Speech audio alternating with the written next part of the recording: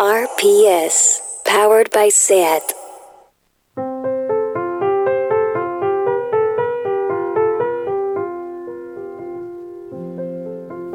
Welcome back to the Weekly Review on RPS, the radio show where two grown men and a bright young mind discuss some of the hottest and most relevant issues in pop culture.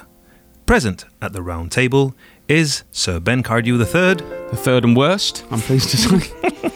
And still wondering if she'll have a classroom to go back to is Lady Mar Vallverdu. I never thought I would be this excited to go back to uni.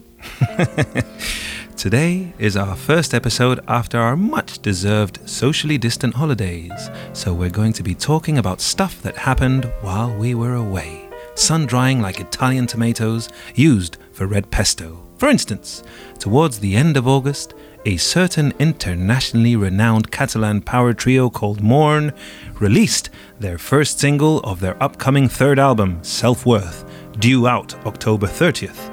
The song's called This Feeling Is Disgusting, something most people getting back into an office after splashing on seashores may identify with.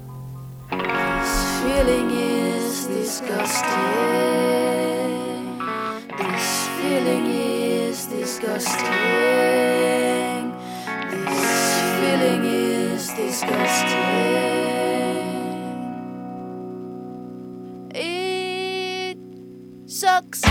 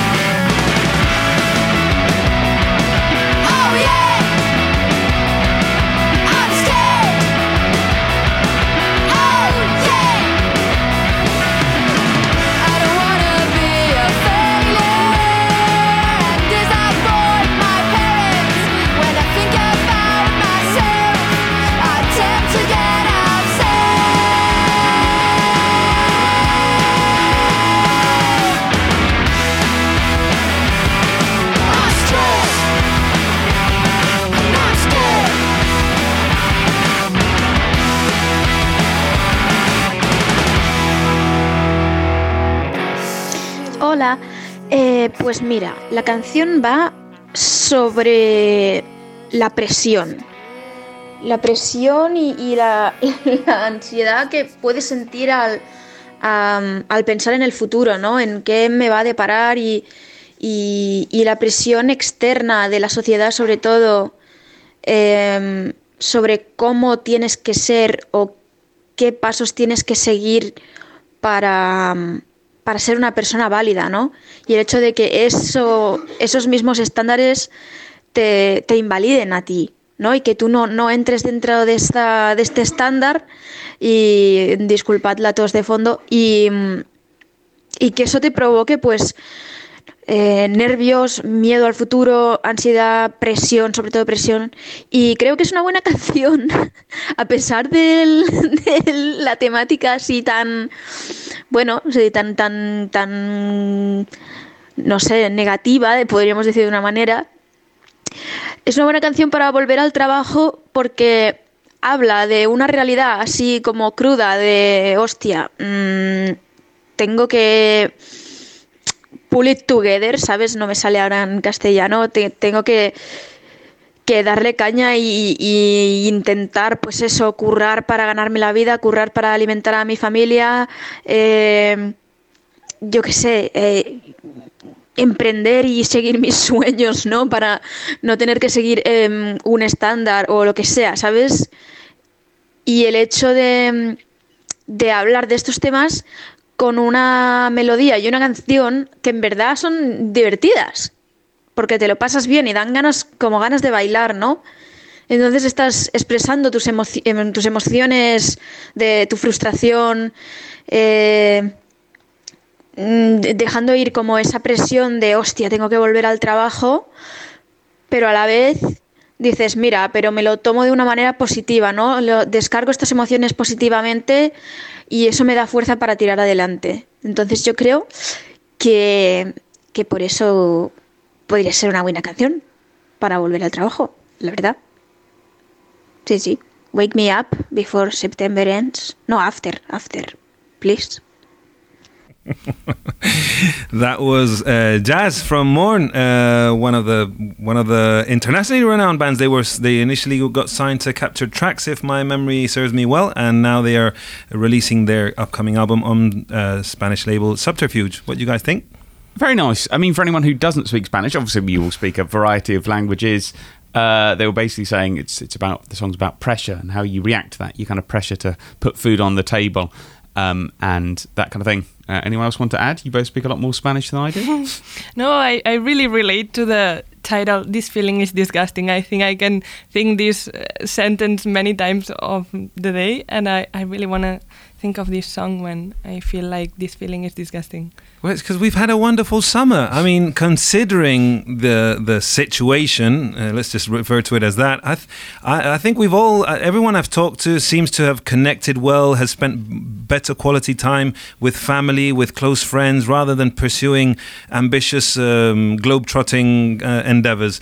We've all kept it local and we've kept it very warm. But anyway, what I like about this is it's a proper banger. You know, it's a proper indie rock banger. And I keep hearing people trying to hammer nails into the coffin of indie rock, but even louder than the naysaying pallbearers are the bass, drums and guitars from bands like Mourn or Basque alt-punk quartet Belako, who finally dropped their fourth album Plastic Drama at the end of August after delaying it from their initial May release. Damn you COVID, said the calendar planner, the talking Filofax. It has legs and a leather cover. It was pissed. Mar, do you think indie rock is dead? I hope not. It really surprised me that you think it can die. No, it's super important that indie rock stays alive forever. It's like the main base to become an arrogant teen who thinks he knows a lot about life. And I feel that's your soundtrack. And you need indie rock. It cannot die. We need you arrogant teens of the world to listen to indie rock. I include myself there. That's Ben, you're still an indie kid. What do you make of the bad press indie music seems to be getting? Well, I mean, all these things are very cyclical, but there's been a very interesting thing over the last few months. Very much over the last over summer, in fact, that people have been talking about landfill indie again. Do you know what I mean by landfill indie? Please, regale our listeners with the explanation of the term. So the last time that indie was really big, certainly in Britain anyway, was like 2006, 7, 8, 9. You remember all that kind of time? Like, indie was massive. Like, you'd have bands... Very massive. Exactly. You know, bands like the Wombats getting into the charts, right? And... Milburn. Don't even. Pigeon Detectives. There'll be more of them. Oh, okay.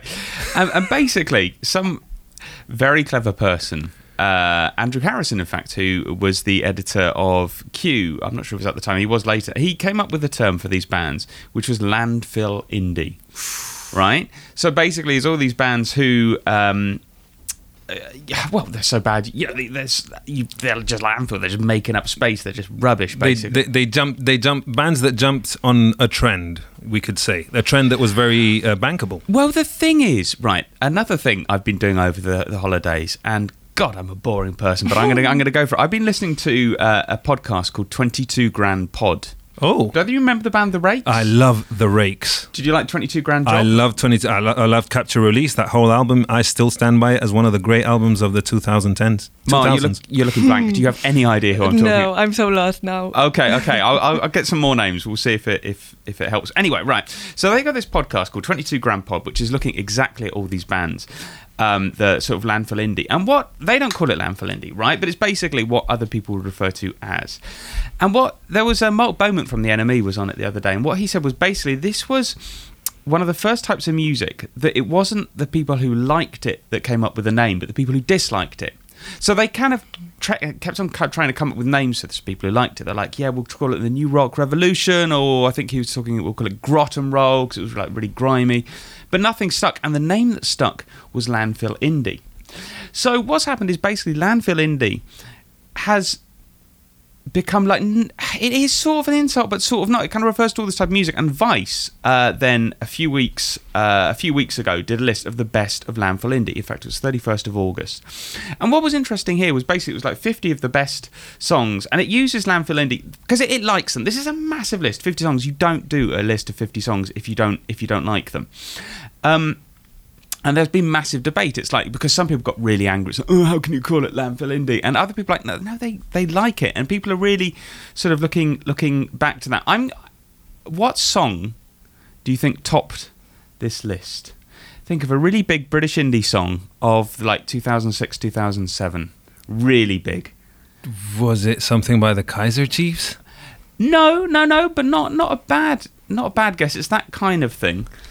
I bet it had a couple of whoas in the chorus. I'll tell you what it had. The Kooks were in there, but no, it wasn't. It had a da da da da da da.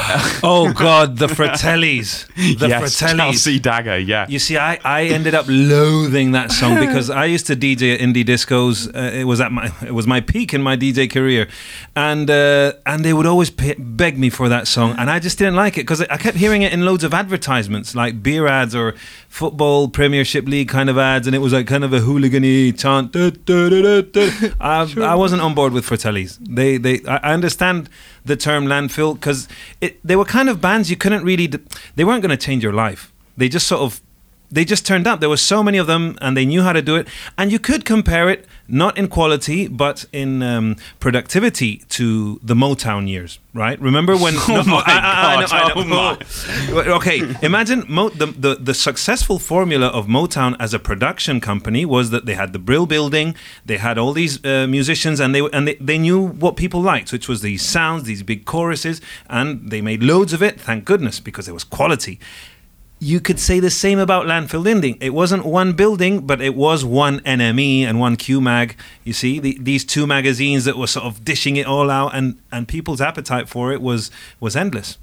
What were you doing, Mar, when all this music was popular? Were you listening to the Kooks? You came up with... But I don't think I listened while it was coming out, but maybe like rediscovering later. Like I think most of people do with indie, because maybe you're right. Maybe it is that. Maybe now I'm convinced that it kind of died because you listen to indie, but like yesterday indie, not today's indie. Mm-hmm. What's today's indie? I'm not sure.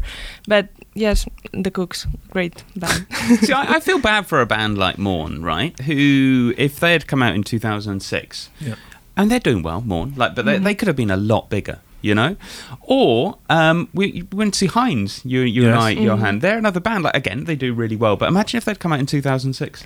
Oh, they'd be even massive there. Yeah. I mean, they're so much better than some of the bands on this. I'm going through the list, and it's go through it. The Ordinary Boys. Look, the Ordinary Boys. Oh God, no! I have something to say. Look, yesterday, I'm a slow reader. You were not listening to the Ordinary Boys yesterday. No, I wasn't listening to it. But I mean, Preston, the lead singer. Obviously, he had very dashing looks. He was a poster boy. Morrissey stood by the Ordinary Boys, which today I don't think that accounts for any kind of prestige. But you know, he defended the Ordinary Boys.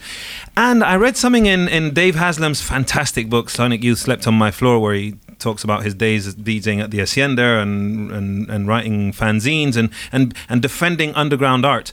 How Dave Haslam ran into Preston at an art gallery space in Philadelphia where they were celebrating an installation for the Hacienda. And I thought, how random, you know, Preston.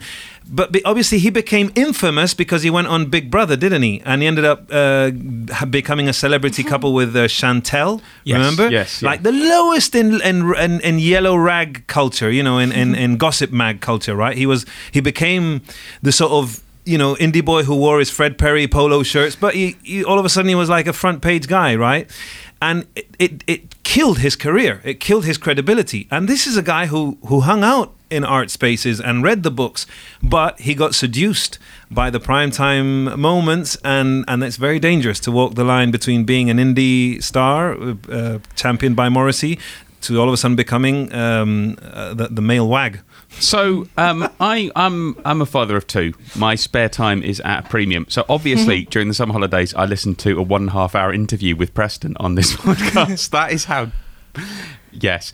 And he was talking about that. He was just like, his attitude of life is like, if somebody gives you an opportunity, just do it. Don't worry about it. Try it. See what it's like. And I was actually, Go to Big Brother. I'm not against it.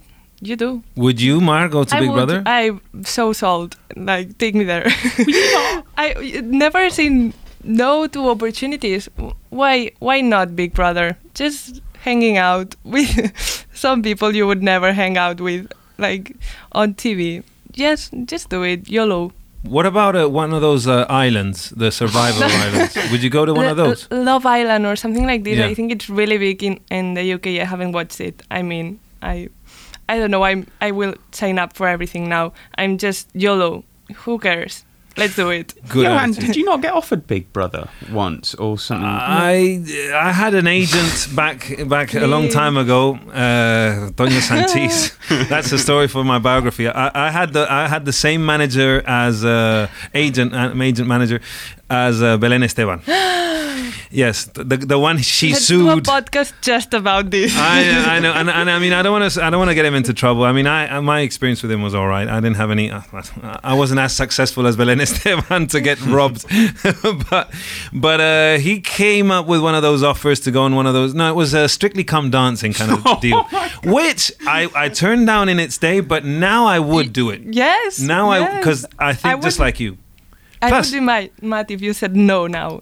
Now it's time to say yes. Yeah, let's do it. Let's dance. Let's be on TV. But that's different because there you actually rehearse something and you're actually performing. You're doing something. You know, I'm an okay dancer, but I've never done the foxtrot or the tango. And that I would be willing to do that just for my mum because I know she likes those kind of shows. And you get to dance with really incredible dancers on those things.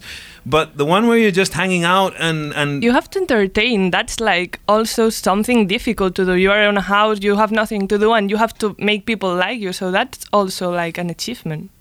I must say, I think I would, if I went into a Big Brother house, I would cook.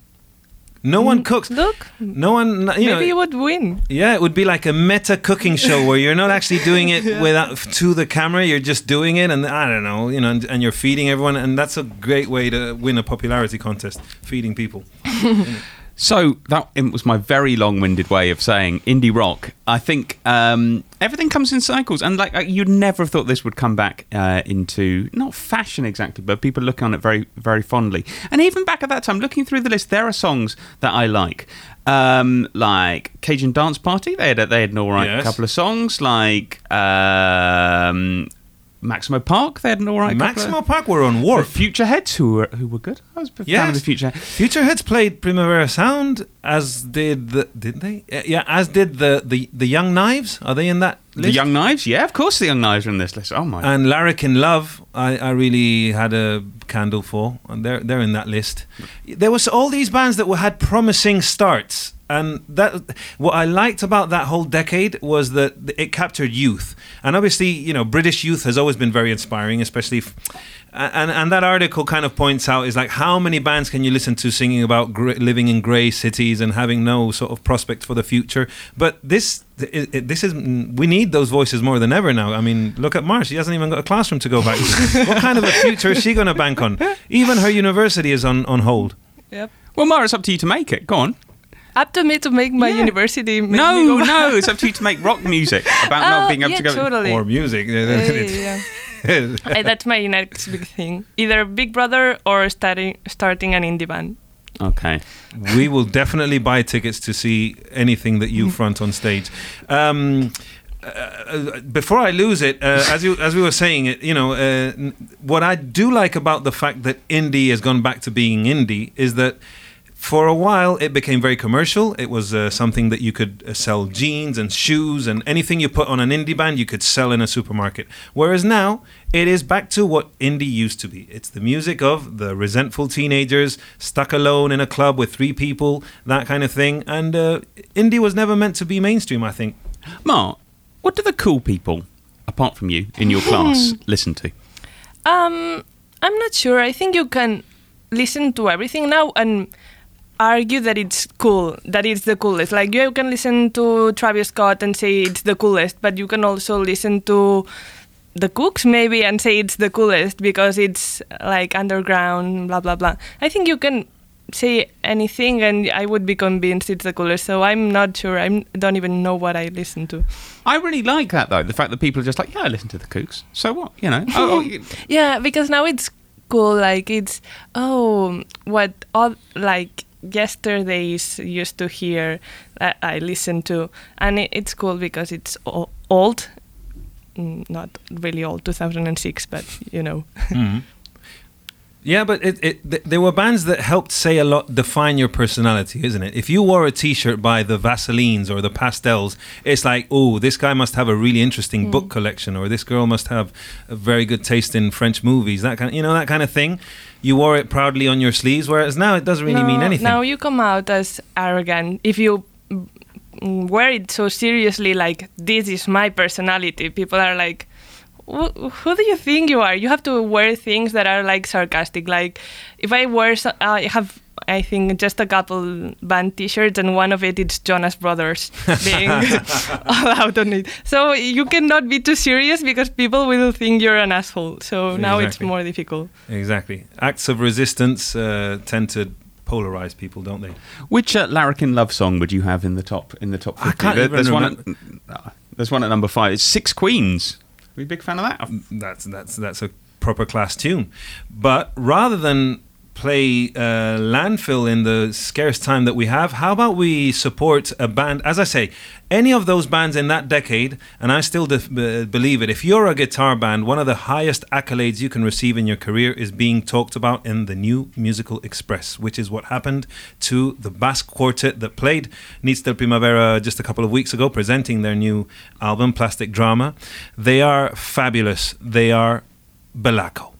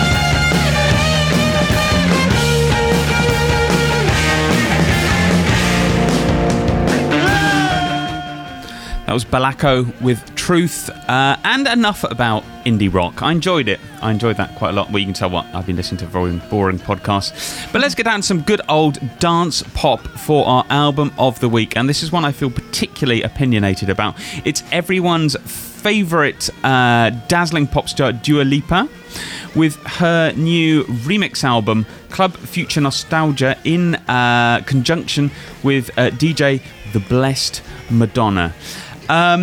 Basically, Club Future was a brilliant album by Dua Lipa. Lovely, sort of disco-y, housey number. One of my favourite pop albums of the year. One of my favourite albums of the year.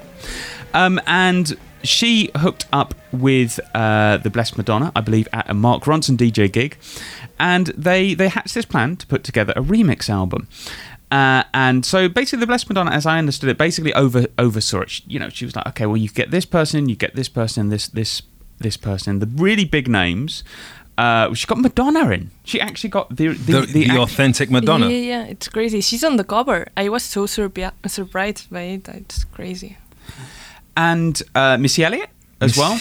Gwen Stefani. Mark Ronson.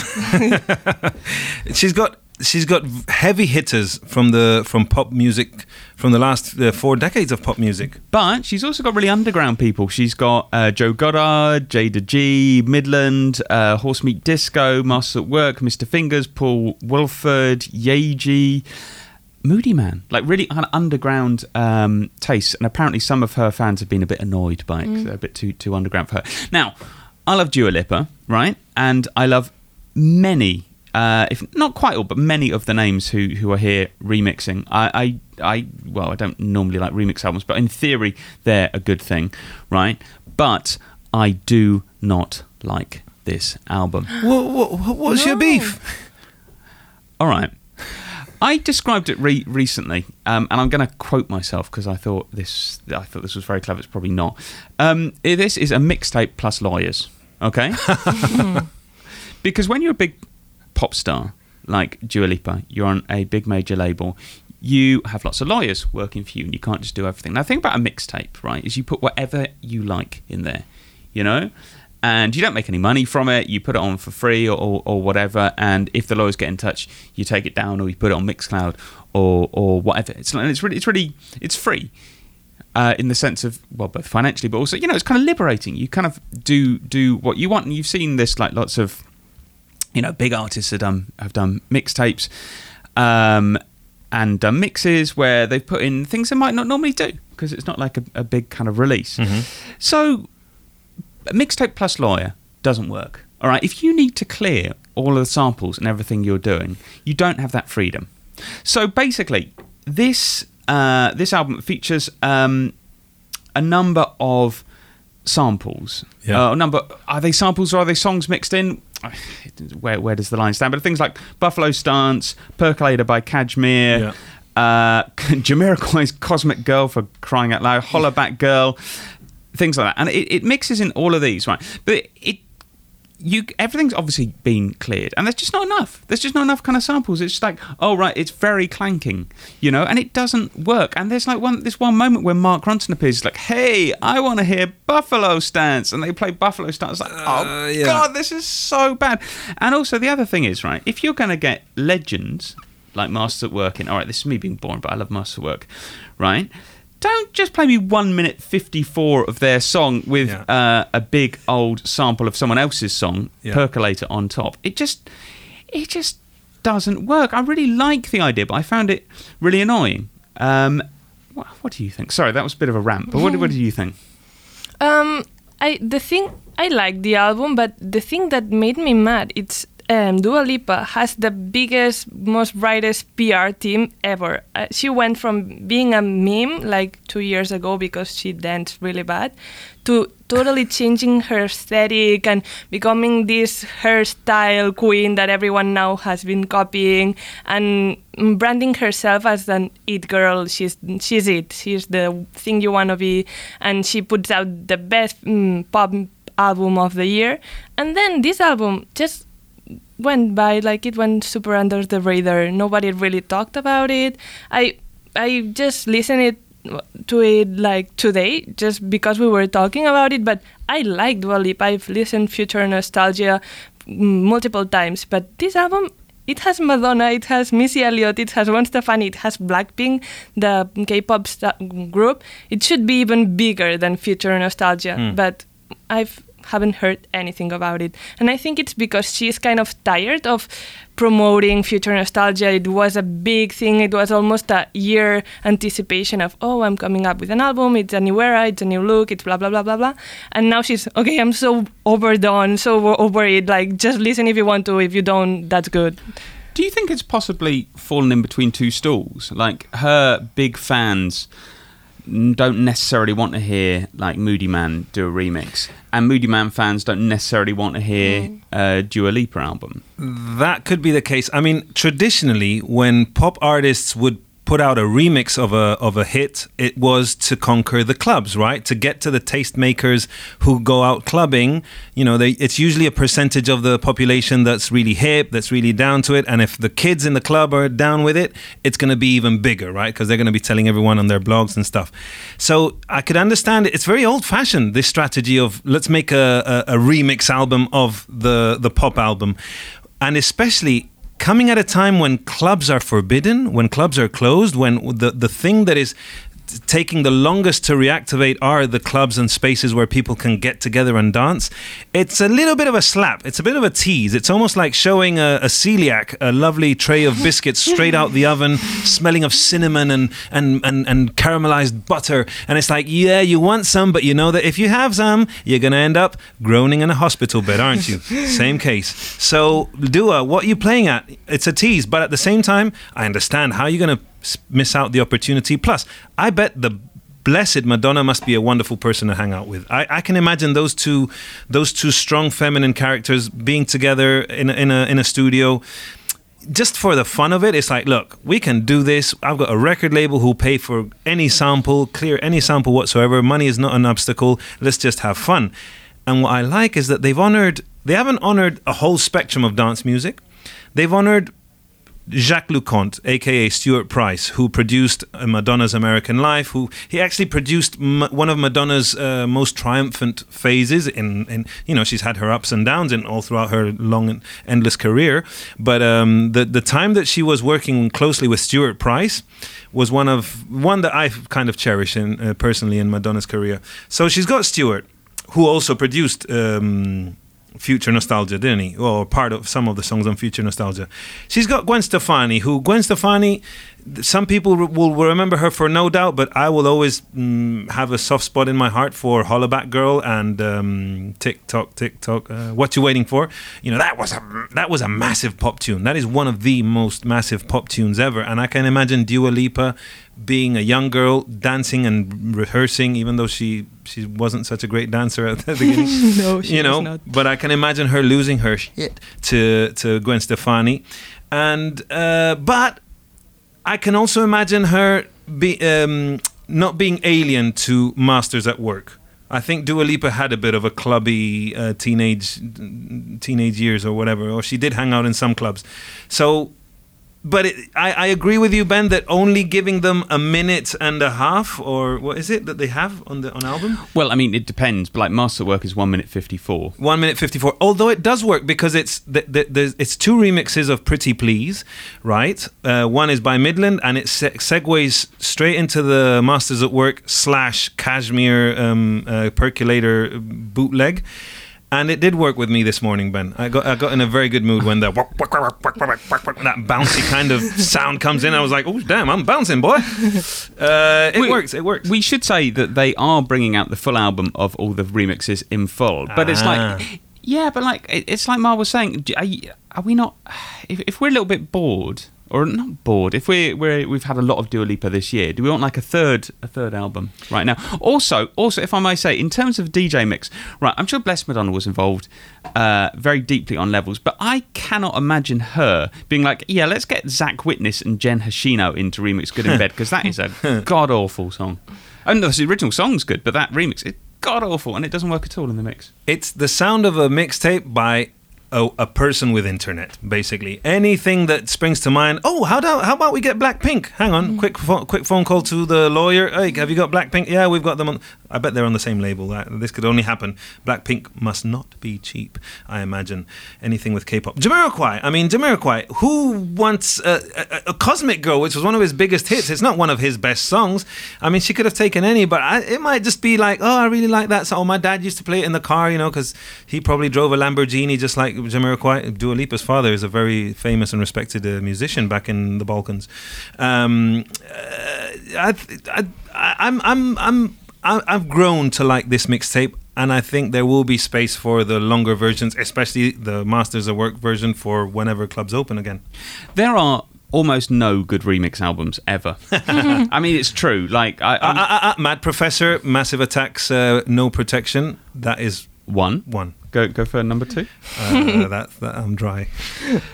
Daft Punk, generally acclaimed as one of the best dance bands in the history of the world, have 2 remix albums, both of which are god-awful. Absolutely god-awful. I'm a big Daft Punk fan, but I would not like... Was it the Alive one? But that was a live album. No. There's a Daft Club, which was originally given away free when they did...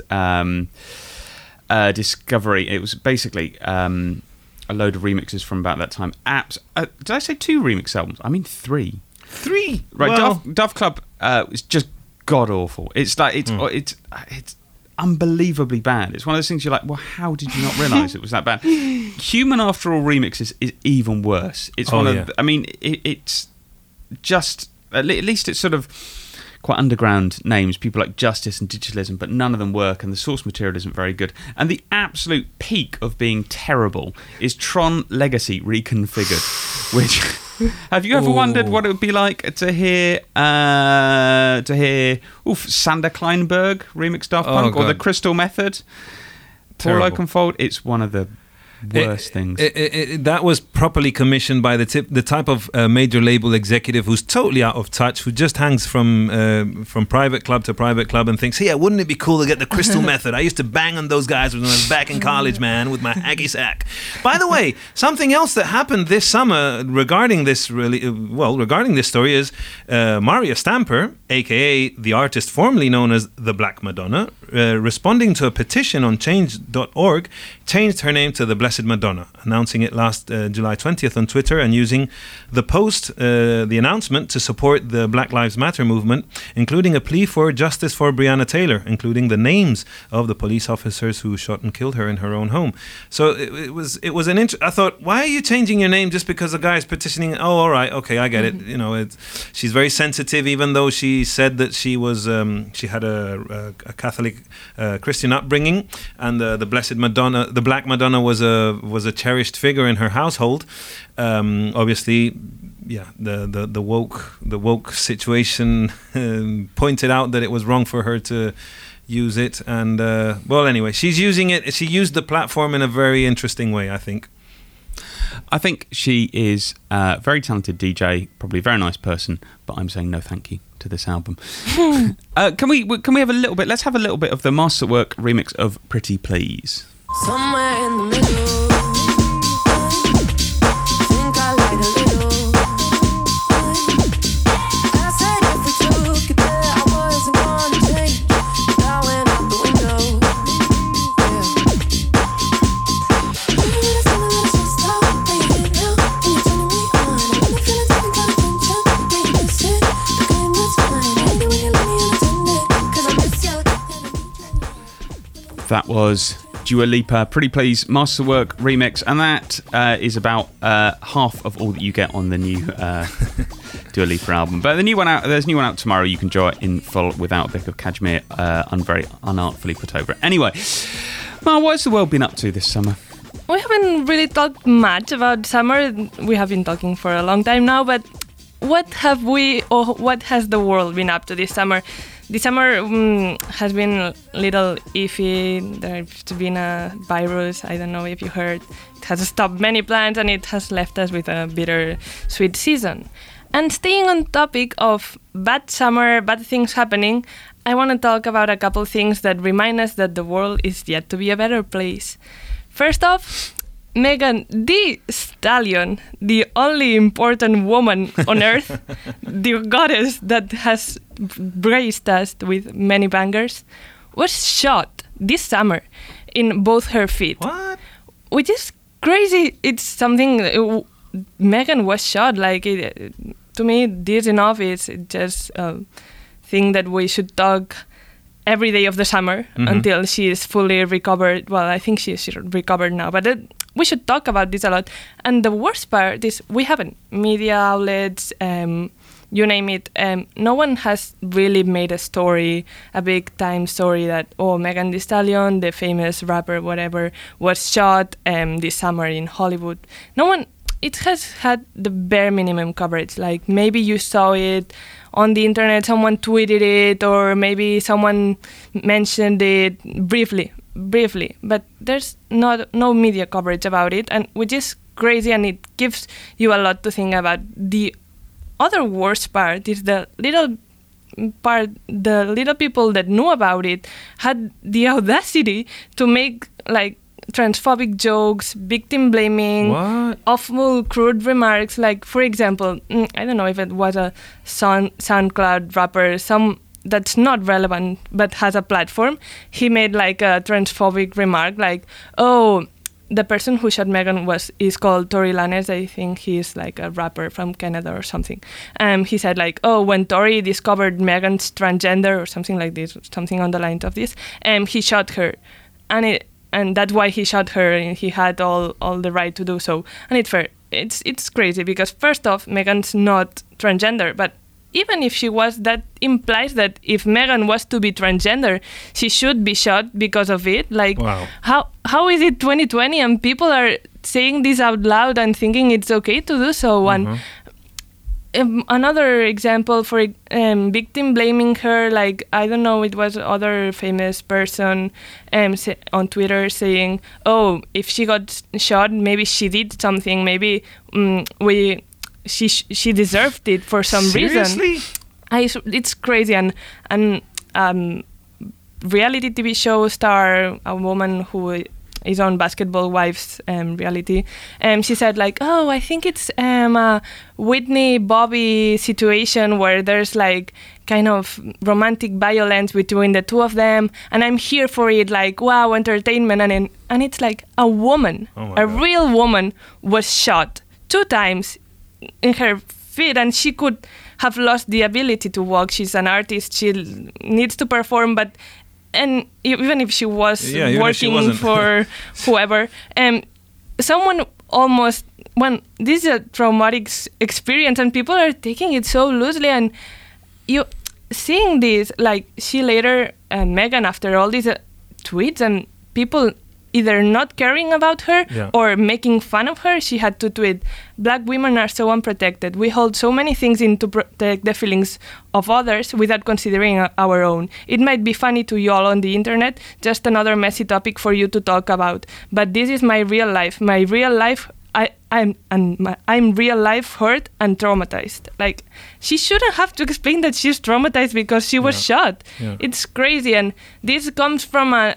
ill-rooted culture thing that is misogynistic, but it also is super important to take into account that Megan is a Black woman.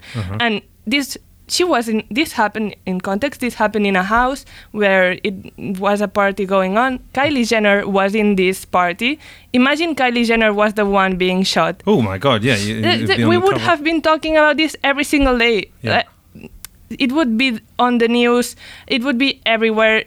It's this double standard that for some reason culturally we have deep-rooted in our brains that Black women, when it comes to violence, it doesn't deserve our attention or it doesn't deserve the injustice feeling that we have when it could have happened to someone else. And it's Megan Thee Stallion being shot and nobody really caring about it or making jokes. It's just misogynoir, which means misogynistic, and noir as in Black, French. Yeah.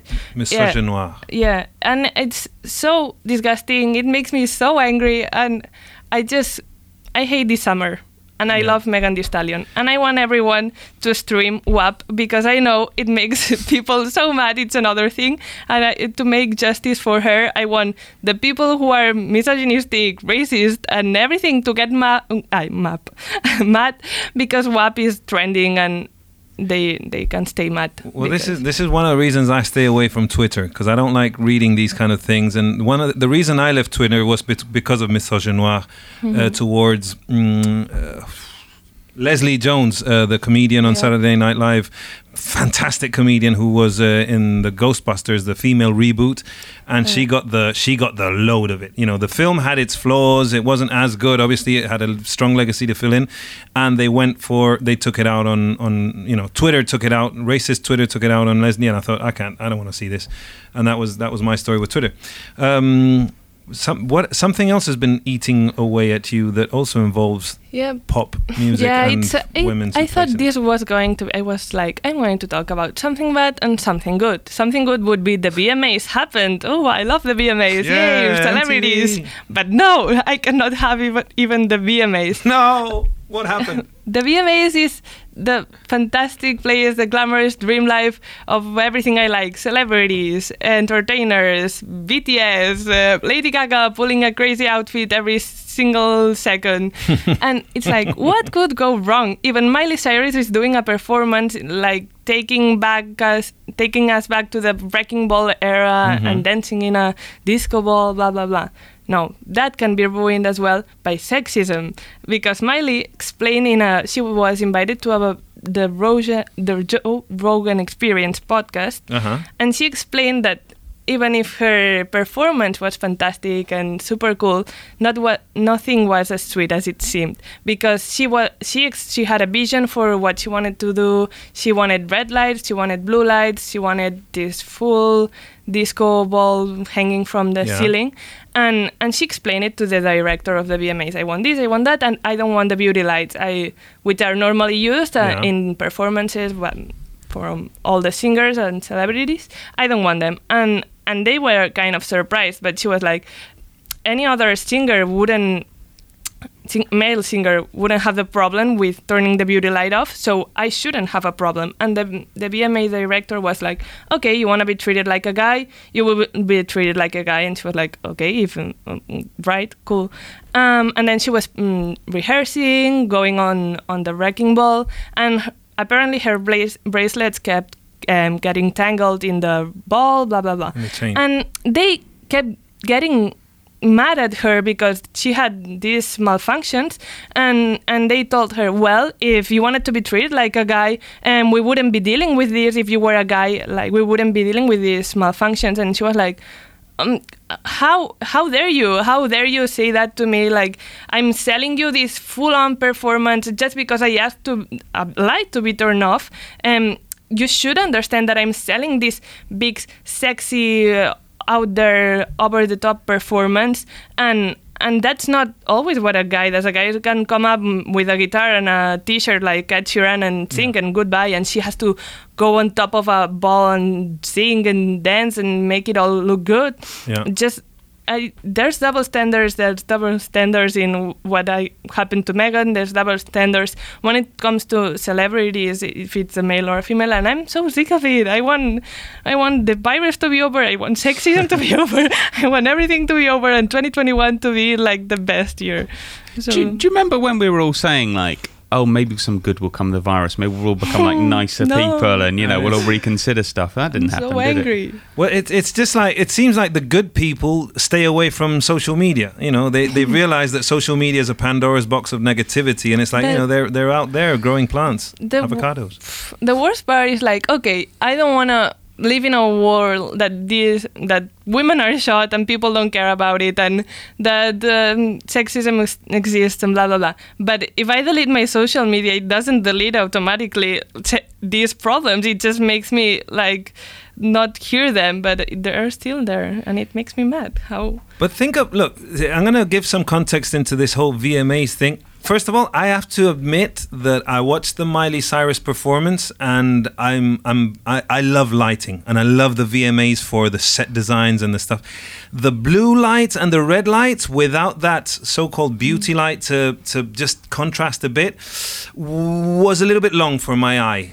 I think maybe the director might have had a technical but you can agree with that, but it's her vision, and if she wants to do it that way, she should. And why I imagine Travis doing that? It's like her creative mind and him being a genius and having this idea so clear and in his head and blah blah blah. But when Miley does it, or maybe Lady Gaga or Ariana Grande, whoever, and they're like, oh, she's such a diva, she's so bitchy, she has so many complaints, and it's so different if it would have happened to a man.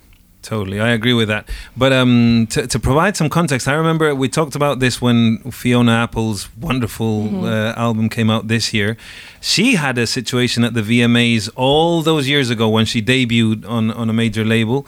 And she went up to pick up her award, and she said, basically, I'm paraphrasing what I remember, she's like, the world is shit. The world is a horrible place. This was a woman saying, talking about the female experience in the world of pop.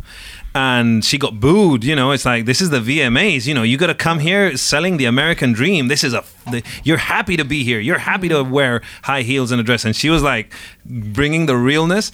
So all these years later, Fiona Apple has one of the albums of the year, and she's no longer invited to the VMAs. But it's like, I think she's happy. Maybe it's for being the better only.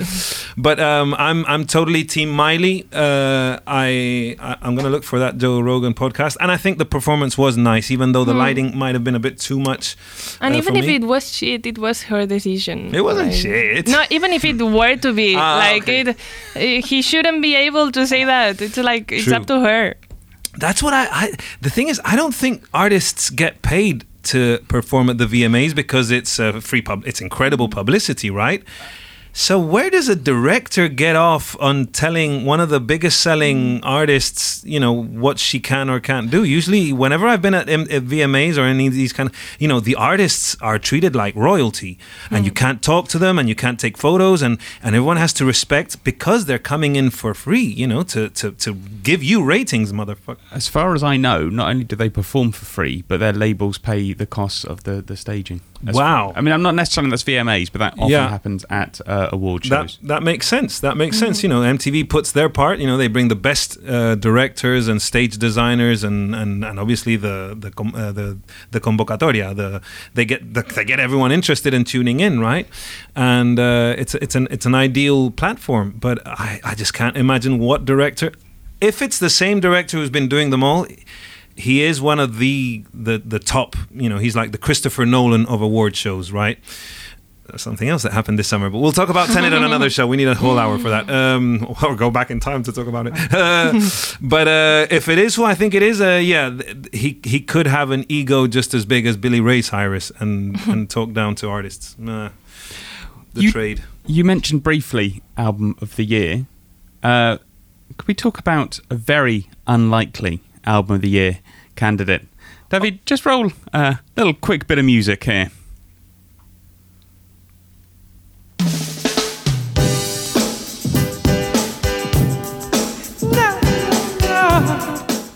What was that? That was one of the greatest songs of the early 90s. Charles and Eddie, Would I Lie to You? Do you know it, Mar? No. Oh my! You don't know this song? You potentially I'm weren't so born when sorry. it came out. This is a hell of a song. Yeah, but it doesn't. It's still one of those staples that sounds in obviously adult-oriented kind of radio stations. But this was a global hit, and it really is an irresistible piece of contemporary soul of the time, right? Well. Why are we playing Charles and Eddie on the Weekly Review? Well, you don't hear of that many triumph stories from the middle age these days, but what a surprise I found on my wall last Saturday when my mate Paul Geddes, shout out, posted a new song by Eddie from One Hit Wonder double act Charles and Eddie. The sexy Latino with long hair who sang all those irresistible oh yeahs, as The Guardian put it, in what many consider one of the best songs from the 90s. They were like the American Lighthouse family. Well, after all these years of frustratingly basking in the shadow of the 1992 global hit, being dropped from his label and overcoming the untimely death of his creative partner, he ended up meeting contemplative soul jazz pianist John Carroll Kirby, who has worked with Solange, Frank Ocean, Kali Uchis, etc., no less, and they bonded over La Raji Records, who's also one of my favorites. So the end result of this bromance is the album Pleasure, Joy and Happiness, which sits perfectly well in between the whole spectrum of bedroom lo-fi soul that's so hot right now. Ben, did you have a chance to listen to this album? Johan, you told me about this, and I was not expecting very much. You know, I'd seen the Guardian article, and I was like, well, why are they talking about Charles and Eddie? And you came and you said, look, genuinely, this is one of the best albums of the year. And I listened to it. It's fabulous. It is class. And I love that kind of, that second act. You know, it got me thinking, like, because Charles and Eddie, we don't all, but like anyone who's a certain age will know they are. You know, and this song is like pretty good, but it was like, you know, Spin Doctors or something, you know. Yeah. And no, but it's like that. Imagine one of the Spin Doctors coming with a brilliant album in 2020. Just totally unexpected. And this album is kind of like Spectra, and it's very modern, but it has that classic soul edge as well. He improvised a lot of the vocal lines, which works really, really well.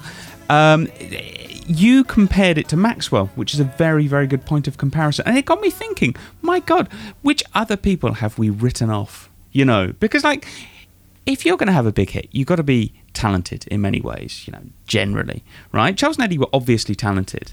You know, they're obviously very good singers. And we were like, nah, Charles and Eddie, finished, gone. There could be so many people out there. We just don't give people a chance that often. Well, he was lucky, as I say, you know, and obviously he pointed out the figure of John Carroll Kirby, who is, as I said, the go-to pianist. He knows his jazz, he knows his vintage keyboards, and because that sound is so present in contemporary, even you were saying, what is indie nowadays? Indie sounds like lo-fi bedroom soul, right? Everyone who's basically drawing on Frank Ocean and Tyler the Creator, all that kind of vintage sound. Even Mac DeMarco, you know, sits in that kind of schmaltzy kind of lo-fi crooning, right? Well, all of a sudden, here comes Eddie Chacon, and he's like, you know what? I'm going to show you guys how this is done. And apparently, all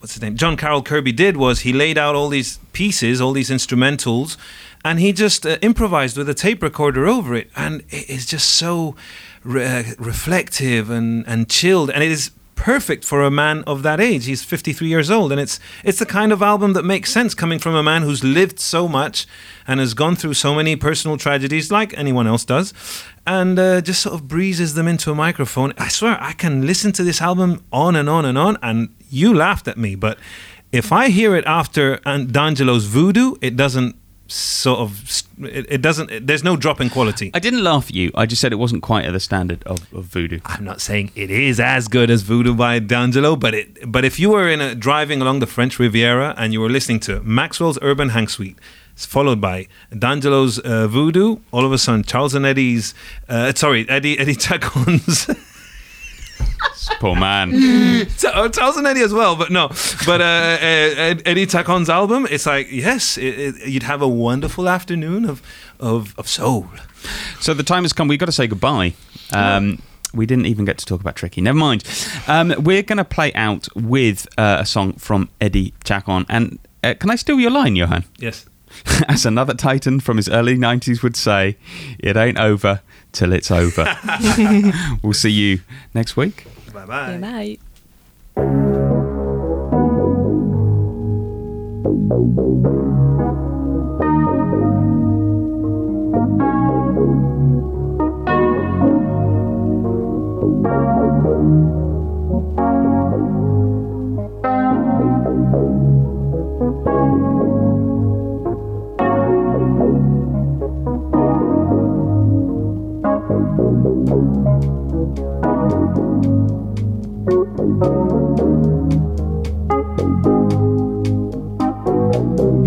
Pain is melting off the walls, so misunderstood.